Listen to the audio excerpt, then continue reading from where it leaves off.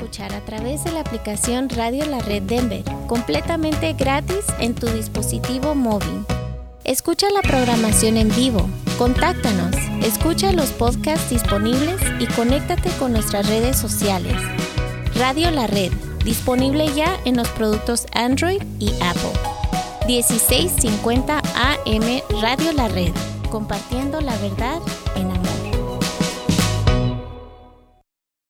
Hola, ¿qué tal? Les saluda Cristian Méndez y Alma Garza de su programa Noticias del Mundo Cristiano, un programa que le presenta noticias que están sucediendo alrededor del mundo. Noticias que son motivos para orar, para estar informados y para observar un panorama más amplio de las situaciones que se mueven a nuestro alrededor y que de una manera nos involucran como cristianos. Los esperamos todos los viernes a las 8 de la mañana y 4 de la tarde, solo aquí en su estación amiga Radio La Red 1650 AM, compartiendo la verdad en amor.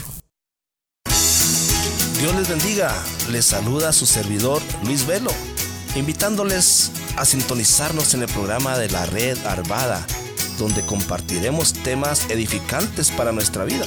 Los horarios del programa son todos los jueves 8 a.m. y 4 p.m. Les esperamos. MP Towing se pone a sus órdenes con servicios de remolque. Llámenos hoy mismo. ¿Tiene un vehículo que ya no necesita? Llámenos hoy. Miguel Palacios de MP Towing le atiende en su idioma y con mucho gusto. 720-410-1453. 720-410-1453. Queridos hermanos y amigos, les habla Dino de Dino's Locksmith. Muchas gracias por su preferencia y apoyo. Para cualquier trabajo que tenga usted, si le rompieron su ignition, le dañaron su chapa de la puerta, llámenos, nosotros le podemos ayudar.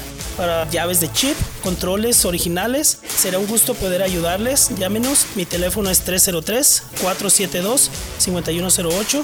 También le podemos ayudar en todo el área metropolitana de Denver. Dios les bendiga. Mi teléfono una vez más, 303-472-5108. Red Evangélica de Denver, Iglesia La Red. Somos una iglesia multicongregacional que Dios está formando. Nos reunimos durante los servicios de fin de semana para adorar a Dios y estudiar su palabra. Si usted aún no pertenece a una iglesia local, sería un honor conocerle. En Lakewood nos reunimos todos los domingos a las 4 de la tarde en el 555 South Depew Street.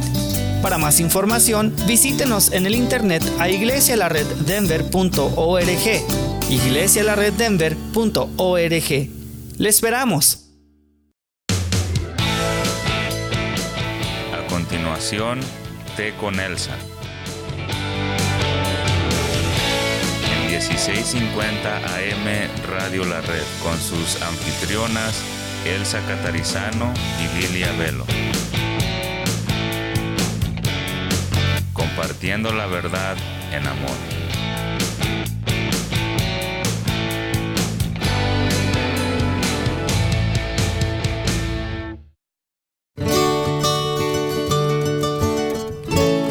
Casi sería demasiado pensar que no estamos en este tiempo preocupadas por los jóvenes, por los niños, por los adolescentes, ¿verdad?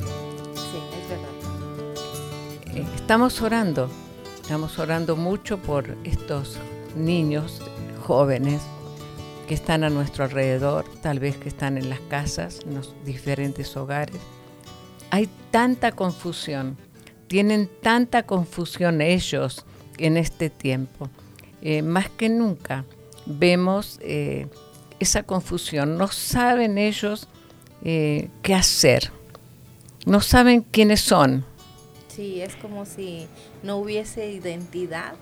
Así es. Ellos ya no es solamente lo típico, ¿no? De los dolores en la adolescencia, aquella leve confusión que había, digo leve comparada a lo que hoy están enfrentando desde muy corta edad. Así es, aún los niños. Sí. Pero los que ya están siendo adolescentes y más los jóvenes todavía, no saben cómo vivir. No saben qué carreras elegir. No lo saben. Están totalmente confundidos. Yo me fijo mucho en ellos. especialmente los que están en la iglesia, ¿no es cierto? Porque son los jóvenes que tengo a mi alrededor. Y al mirar a alguno de ellos, me doy cuenta de la forma en que caminan. Parecen ancianos. No digo todos, pero muchos de los jóvenes, aún en nuestras iglesias, los vemos caminar y parecería que están enfermos, con los brazos para abajo o las manos en los bolsillos, y caminan lentamente, serios. Son cosas que vemos. Y con su rostro siempre agachado. Sí, siempre, no saben mirar a los ojos. Muchos no saben saludar, pasan al lado de uno totalmente indiferente. No los podemos criticar, no los estamos criticando, simplemente nos estamos fijando que en ellos hay tristeza. Ya no son tan bulliciosos como conocemos los jóvenes, ¿verdad? Los vemos tristes, realmente sus ojos están tristes. Sí, es cierto. Y las madres especialmente, a los padres también, pero las madres especialmente, llaman pidiendo consejería. Porque no saben qué hacer, se sienten atadas ellas también por lo que está pasando con sus jóvenes. Y aún con los niñitos, Sí. Confusión aún en los niños. Con este asunto de la identidad de género es algo tremendo que es lo que está pasando. Sí, es verdad. Entonces, los jóvenes de este tiempo no son ni mejores ni peores que los del tiempo pasado. No. Son diferentes. Sí, cada quien le tocó vivir una época diferente. Claro. Diferente. Entonces, los jóvenes en muchos años anteriores, muchísimos siglos, especialmente en la era de la Biblia, tenían muchas responsabilidades, muchísimas responsabilidades. Y tenemos un relato en la Biblia que muchas seguramente de las que están escuchando lo van a conocer inmediatamente. En Lucas capítulo 7, Lili, por favor, lee el versículo 11 y 12. Aconteció después que él iba a la ciudad que se llamaba Naín, e iban con él muchos de sus discípulos y una gran multitud. Cuando llegó cerca de la puerta de la ciudad, he aquí que llevaban a enterrar a un difunto, hijo único de su madre, la cual era viuda, y había con ella mucha gente de la ciudad. En ese tiempo se acostumbraba, siempre se acostumbra cuando hay un féretro ir al cementerio, sí, naturalmente, pero en ese tiempo era diferente. El cortejo que llevaba a este joven no estaba tapado, el féretro no estaba tapado, estaba abierto, porque esa era la costumbre. Entonces, en la parte de adelante, antes del cortejo, iban generalmente las personas que acompañaban a la madre. O sea, estaba el féretro, detrás la mamá, y como leíste, esta mujer era viuda. Ajá. Y era él el único hijo. Y posiblemente tampoco tendría parientes. La Biblia no lo dice, pero la muestra como una mujer sola. Sí. Entonces, la costumbre era que, por supuesto, si había parientes, iban detrás de la mamá. Amigos seguían el cortejo. Uh-huh. Pero también había músicos que tocaban la música fúnebre. Okay. Ese lamento y lamento que muchas veces uno puede escuchar en algunos lugares, ¿no es cierto? Uh-huh. Pero ellos eran varios hombres. Esa era la tarea de los hombres que estaba preparado. Y iban tocando esa música detrás del féretro y por supuesto de la mamá, como ya dijimos. Entonces, después le seguía otro grupo de hombres, no mujeres en este caso. Según los comentaristas, eran hombres. Y estos hombres eran los que llamaban los llorones. Como todavía en ciertos lugares las mujeres lloronas, ¿no? Sí. Que es como tienen ese arte de llorar y lloran a los gritos y con lamentos, y a lo mejor no tiene nada que ver ni con la madre ni con el hijo, pero eso era la costumbre de ese tiempo. Wow.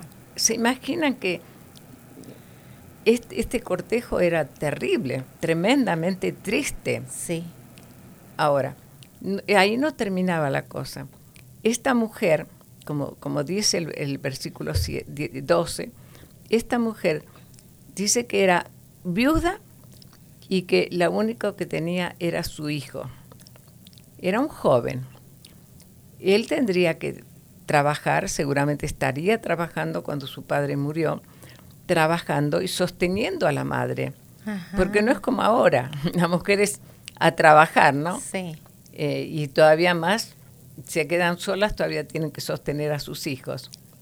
Entonces, en esta etapa, en esta época, era diferente. Porque la mujer quedaba viuda y al quedar viuda quedaba totalmente desamparada totalmente. Entonces, en el dolor de perder su hijo y en el dolor de quedar desamparada, se juntaban esas cosas y era peor todo el dolor. ¿No ayudaba ese cuadro que describe al ánimo de esa mujer? No, es que era así. Lo hacía más terrible. Lo hacía más terrible. Entonces iban, dice, camino al cementerio. Siempre es una tristeza. Ustedes no lo han vivido porque son muy jóvenes, pero yo recuerdo todavía cuando había un cortejo, una compañía que estaba acompañando a las personas, donde se llevaba el féretro, era una carroza. Como a veces vemos esas carrozas que parece que son de la reina, del rey, ¿no es cierto? Sí. No, lujosa. Era una carroza negra, tirada por caballos, en plena ciudad. Y así era. Entonces, encima de todo eso, el sonido de los caballos al andar en lugares donde está el asfalto. Todo era tétrico.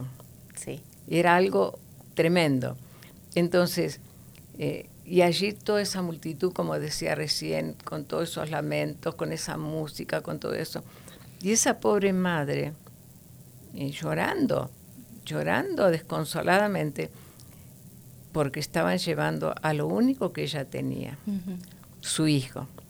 Ya se había muerto su esposo, también otra cosa muy fuerte, ¿no? Sí. Entonces, van camino allí, llevando a ese joven sin vida. Siempre nos hace sufrir mucho cuando parte un ser querido, parte alguien de nuestra familia. Eso nos hace doler tremendamente. Pero pensamos en un hijo y eso es tremendo. Sí. Y como tú dices, se junta todo eso, ¿no es cierto? Sí, contando que junto con el hijo, otra vez volvemos a decir, moría toda esperanza para ella. Claro. Entonces, llevan a ese joven y cuando salen de la ciudad y llegan a la puerta ya de la ciudad, allí el cortejo se detiene. Y allí hay un encuentro tremendo, que es el encuentro con otro cortejo, que en un ratito vamos a terminar esta historia, que es algo verídico que vivió Jesús. Entonces, vamos a dejarlas allí y después en 3 minutitos máximo regresamos.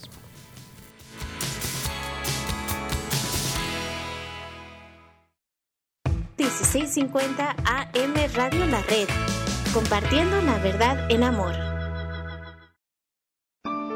Grand Lake, Dios te ama.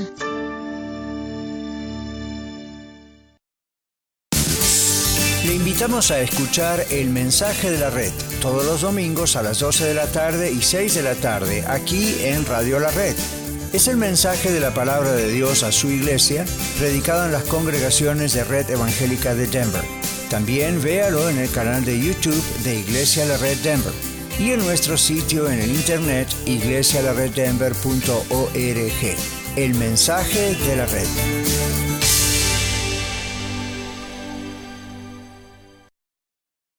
Escucha su programa La Escuela de Vida todos los domingos a las 9 de la mañana donde usted disfrutará aprendiendo con nosotros las lecciones dominicales compartidas por el pastor Daniel Catarizano durante su clase para adultos en la Iglesia La Red Aurora. Recuerde, la Escuela de Vida, todos los domingos a las 9 de la mañana, aquí en 1650 AM, Radio La Red, compartiendo la verdad en amor. Hola amigos, les saluda Carlos Ruiz, anfitrión del programa La Red Aurora, y quiero invitarlos a sintonizar este programa todos los lunes a las 8 de la mañana y a las 4 de la tarde. Compartimos mensajes edificantes que le ayudarán a crecer en su relación con Dios y a conocerlo mucho más. Recuerde, todos los lunes a las 8 de la mañana y 4 de la tarde, aquí en esta su estación 1650 AM, Radio La Red, compartiendo la verdad en amor.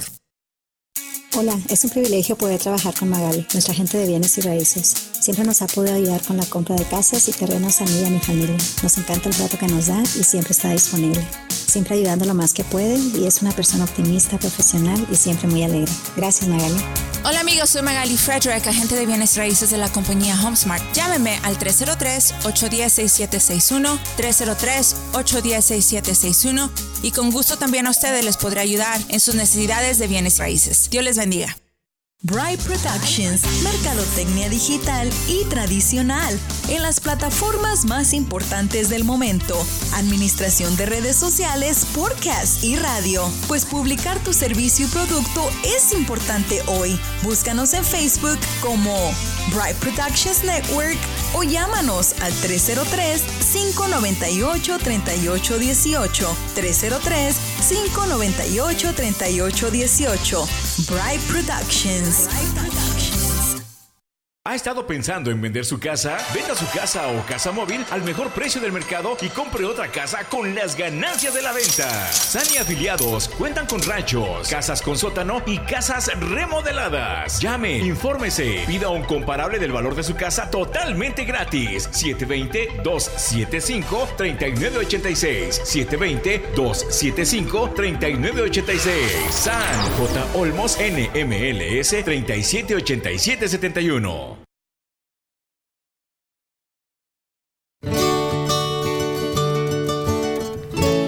Dejamos atrás el cortejo de la muerte y ahora nos vamos a encontrar con el segundo cortejo, que es el cortejo de la vida. Lee, por favor, Lili, el versículo 13. Y cuando el Señor la vio, se compadeció de ella y le dijo: no llores. Muy bien, gracias, Lili. El cortejo, antes de introducirnos en ese versículo, el segundo cortejo de que hablamos, nos habla también, como leíste ya antes, Lili, que Jesús se encuentra, ¿no es cierto? Viene Jesús con otro cortejo. Uh-huh. Y dice que ese cortejo que iba entrando en la ciudad era totalmente diferente. Venía Jesús en primer lugar. Le seguían sus discípulos, sus apóstoles. Y luego una gran multitud. Ahora, este cortejo era totalmente diferente. Era un cortejo alegre, feliz. Seguramente andarían cantando felizmente con todas sus voces, ¿no es cierto? Estaban allí con Jesús. ¿Cómo no iban a estar felices? Uh-huh. ¿Quién no está feliz cuando está alabando al Señor, adorando al Señor, llenos de felicidad porque vamos con el dador de la vida? Sí, el gozo que no se puede comparar con nada. Absolutamente con nada. Uh-huh. Entonces, ahí va Jesús y son los dos cortejos que se enfrentan, el uno con el otro. Entonces, la muerte y la vida. La muerte y la vida. Dice que en el versículo 13 que Jesús sintió compasión por esta madre. Todos sabemos lo que significa la compasión. Una compasión, un amor extremo, uh-huh. Una misericordia tremenda. hacia esa mujer sola, hacia que él no conocía humanamente, a esa mujer que quedaba sola. Y entonces se acerca y le dice, la Biblia dice no llores, ¿no? Dice, se acerca a la madre y le dice no llores. Nosotros podríamos decir, no dejes de llorar, deja de llorar, ¿no? Sí. Deja de llorar. Porque esa mujer, no llores, dice, ¿cómo no voy a llorar si acabo de perder a mi hijo? Sí. Pero Jesús usa esta palabra en otras versiones, deja de llorar. Entonces se dirige al joven, y acá Jesús, antes de hablarle al joven directamente, hace algo que para ese tiempo era totalmente algo que ningún judío podía hacer, porque toca el féretro. Sí. Y para ellos eso era la cosa más inmunda que se podía imaginar. Entonces, como el joven estaba allí, como dije antes, que no tenía tapa, solamente ahí estaba su cuerpo, se dirige al joven y que le dice, levántate, con la autoridad que solamente Jesús puede tener. Y si nos acordamos, por ejemplo, de Lázaro, y Jesús dijo, levántate, claro, en ese caso lo nombró, ¿no? Levántate, Lázaro, ven fuera. Sí. Aquí Jesús le habla directamente al joven, le dice, levántate. Y dice que el joven se incorporó al instante. No tuvo que volver a decirlo, no tuve que hacer ninguna otra cosa. Directamente el joven se incorporó en ese momento allí. Jesús dijo en una oportunidad que dijo, yo soy la resurrección y la vida. Esto se encuentra en Juan 13, 23 o 25. Como decíamos al comienzo, la juventud está confundida, no encuentra su identidad, no encuentra el camino para su vida, no saben qué hacer. En Juan 14:6 Jesús dijo, yo soy el camino, la verdad y la vida. Entonces, cuando hay un encuentro con Jesús, no puede haber muerte, absolutamente. Entonces, físicamente, nosotras somos cristianas y un día vamos a morir, físicamente, claro. Sí. Pero espiritualmente no, porque está Jesús en nuestras vidas. Amén. Entonces, no puede estar Jesús donde hay muerte, Jesús está donde hay vida. Entonces, a esas palabras de Jesús, yo soy la resurrección y la vida. Como decíamos, ¿no es cierto? Esta juventud que no sabe, no conoce el camino, que no saben dónde van, como no pueden pensar ni soñar en el futuro. Y lamentablemente muchos de estos jóvenes se quitan la vida, aún adolescentes y aún niños. Entonces eso es algo terrible que está sucediendo. ¿Qué podemos hacer nosotras como mujeres? Si podemos decir mi mensaje, yo diría, mi mensaje a las madres sería, mamá, si usted tiene hijos, niños, adolescentes y jóvenes, ayúdeles a encontrarse con Jesús. Él podrá guiarlos a que encuentren el propósito de su vida. Sin Jesús, sus hijos están como muertos. Realmente. Es así, ¿no es cierto? Sí. Entonces, ellos están como si fueran muertos. Con Jesús estarán llenos de vida. Con problemas. Oh, sí. Con dificultades. Claro. Con luchas. Por supuesto. Con sus compañeros, con su propia forma de vivir, con el cambio, si ellos se están encontrando a Jesús, con el cambio de vida, aún con la forma de vestirse, sí. Que más ahora vemos más desvestirse que vestirse, ¿no es cierto? Y con todas esas cosas que se ponen, ¿no? Aretes por todas partes. Y bueno. Vencer esas dificultades, y otras que le van a venir.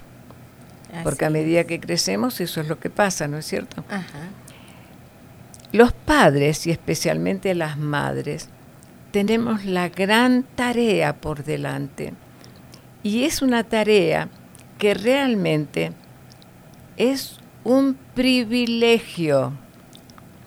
Es un privilegio que tenemos nosotras como mujeres en llevar adelante a estos jóvenes, a estos hijos y aún jóvenes, porque las que son maestras, maestras de escuela, las que son maestras en las iglesias, pueden ayudar en todas estas cosas, presentándoles a Jesús.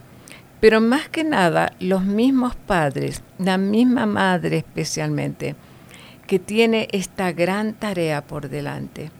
Porque primero tiene que mostrarle la vida nueva en Cristo con sus propias vidas. Ajá. En su hogar, con su esposo, ella con las costumbres, ella dominando todas las cosas que son como enojos, ira, gritos, cosas difíciles que a veces, por supuesto, uno entiende, las madres están muy cansadas, muy agotadas, pero tienen que poner lo primero. Sí, claro. Que es la prioridad con sus hijos. Realmente debemos vivir lo que creemos, que vean los hijos en nosotras la fidelidad, la santidad de que hablamos. Amén. Porque podemos hablar mucho y muy bonito, pero si no vivimos lo que estamos hablando, no sirve de nada. Sí. Realmente. Alguien dijo, sí. Elsa, alguna vez que las palabras educan, pero el ejemplo arrastra. Así es. Y es claro. Verdad, sí. Está muy bien, muy bien. Entonces, la importancia de tener a Cristo, hablarle, mostrarles la importancia de tener a Cristo en nuestras vidas, apoyarlos, animarlos. Ay, hermosas mujeres, qué poco las madres en este tiempo los apoyan, más bien los retan. Sí, sí. Existe como una lucha de poder entre madres e hijos en lugar de ser lo contrario. Tenemos, como dice usted, un gran privilegio en nuestras manos de poder trabajar esas vidas hacia la eternidad, dirigirlos hacia el Señor. Es el mejor regalo que podemos dejar y creo que nos volvemos nuestro propio Dios enfocándonos en nosotras mismas, en mi necesidad, en lo que yo quiero, en lo que yo merezco, y nos olvidamos completamente de esas vidas que se nos fueron entregadas un día. Claro. Y que somos mayordomos de esas vidas, porque el Señor nos va a pedir cuenta algún día. ¿Qué hiciste con tus hijos? Sí, las madres somos a quienes, y los padres pues quienes se nos hereda en vida, porque herencia de Jehová son los hijos, claro. ¿No? Una herencia en la que se invierte y que es pasajera. Así es. Sobre todas las cosas, aparte de apoyarlos, animarlos, sobre todas las cosas, orar cada día por ellos. Sí. Y si es posible, orar por ellos, con ellos, intercediendo por ellos, animándolos a que estudien, que lean la Biblia. Eso será un buen fundamento para tener jóvenes como consagrados al Señor. Amén. Jóvenes sanos, fuertes, felices.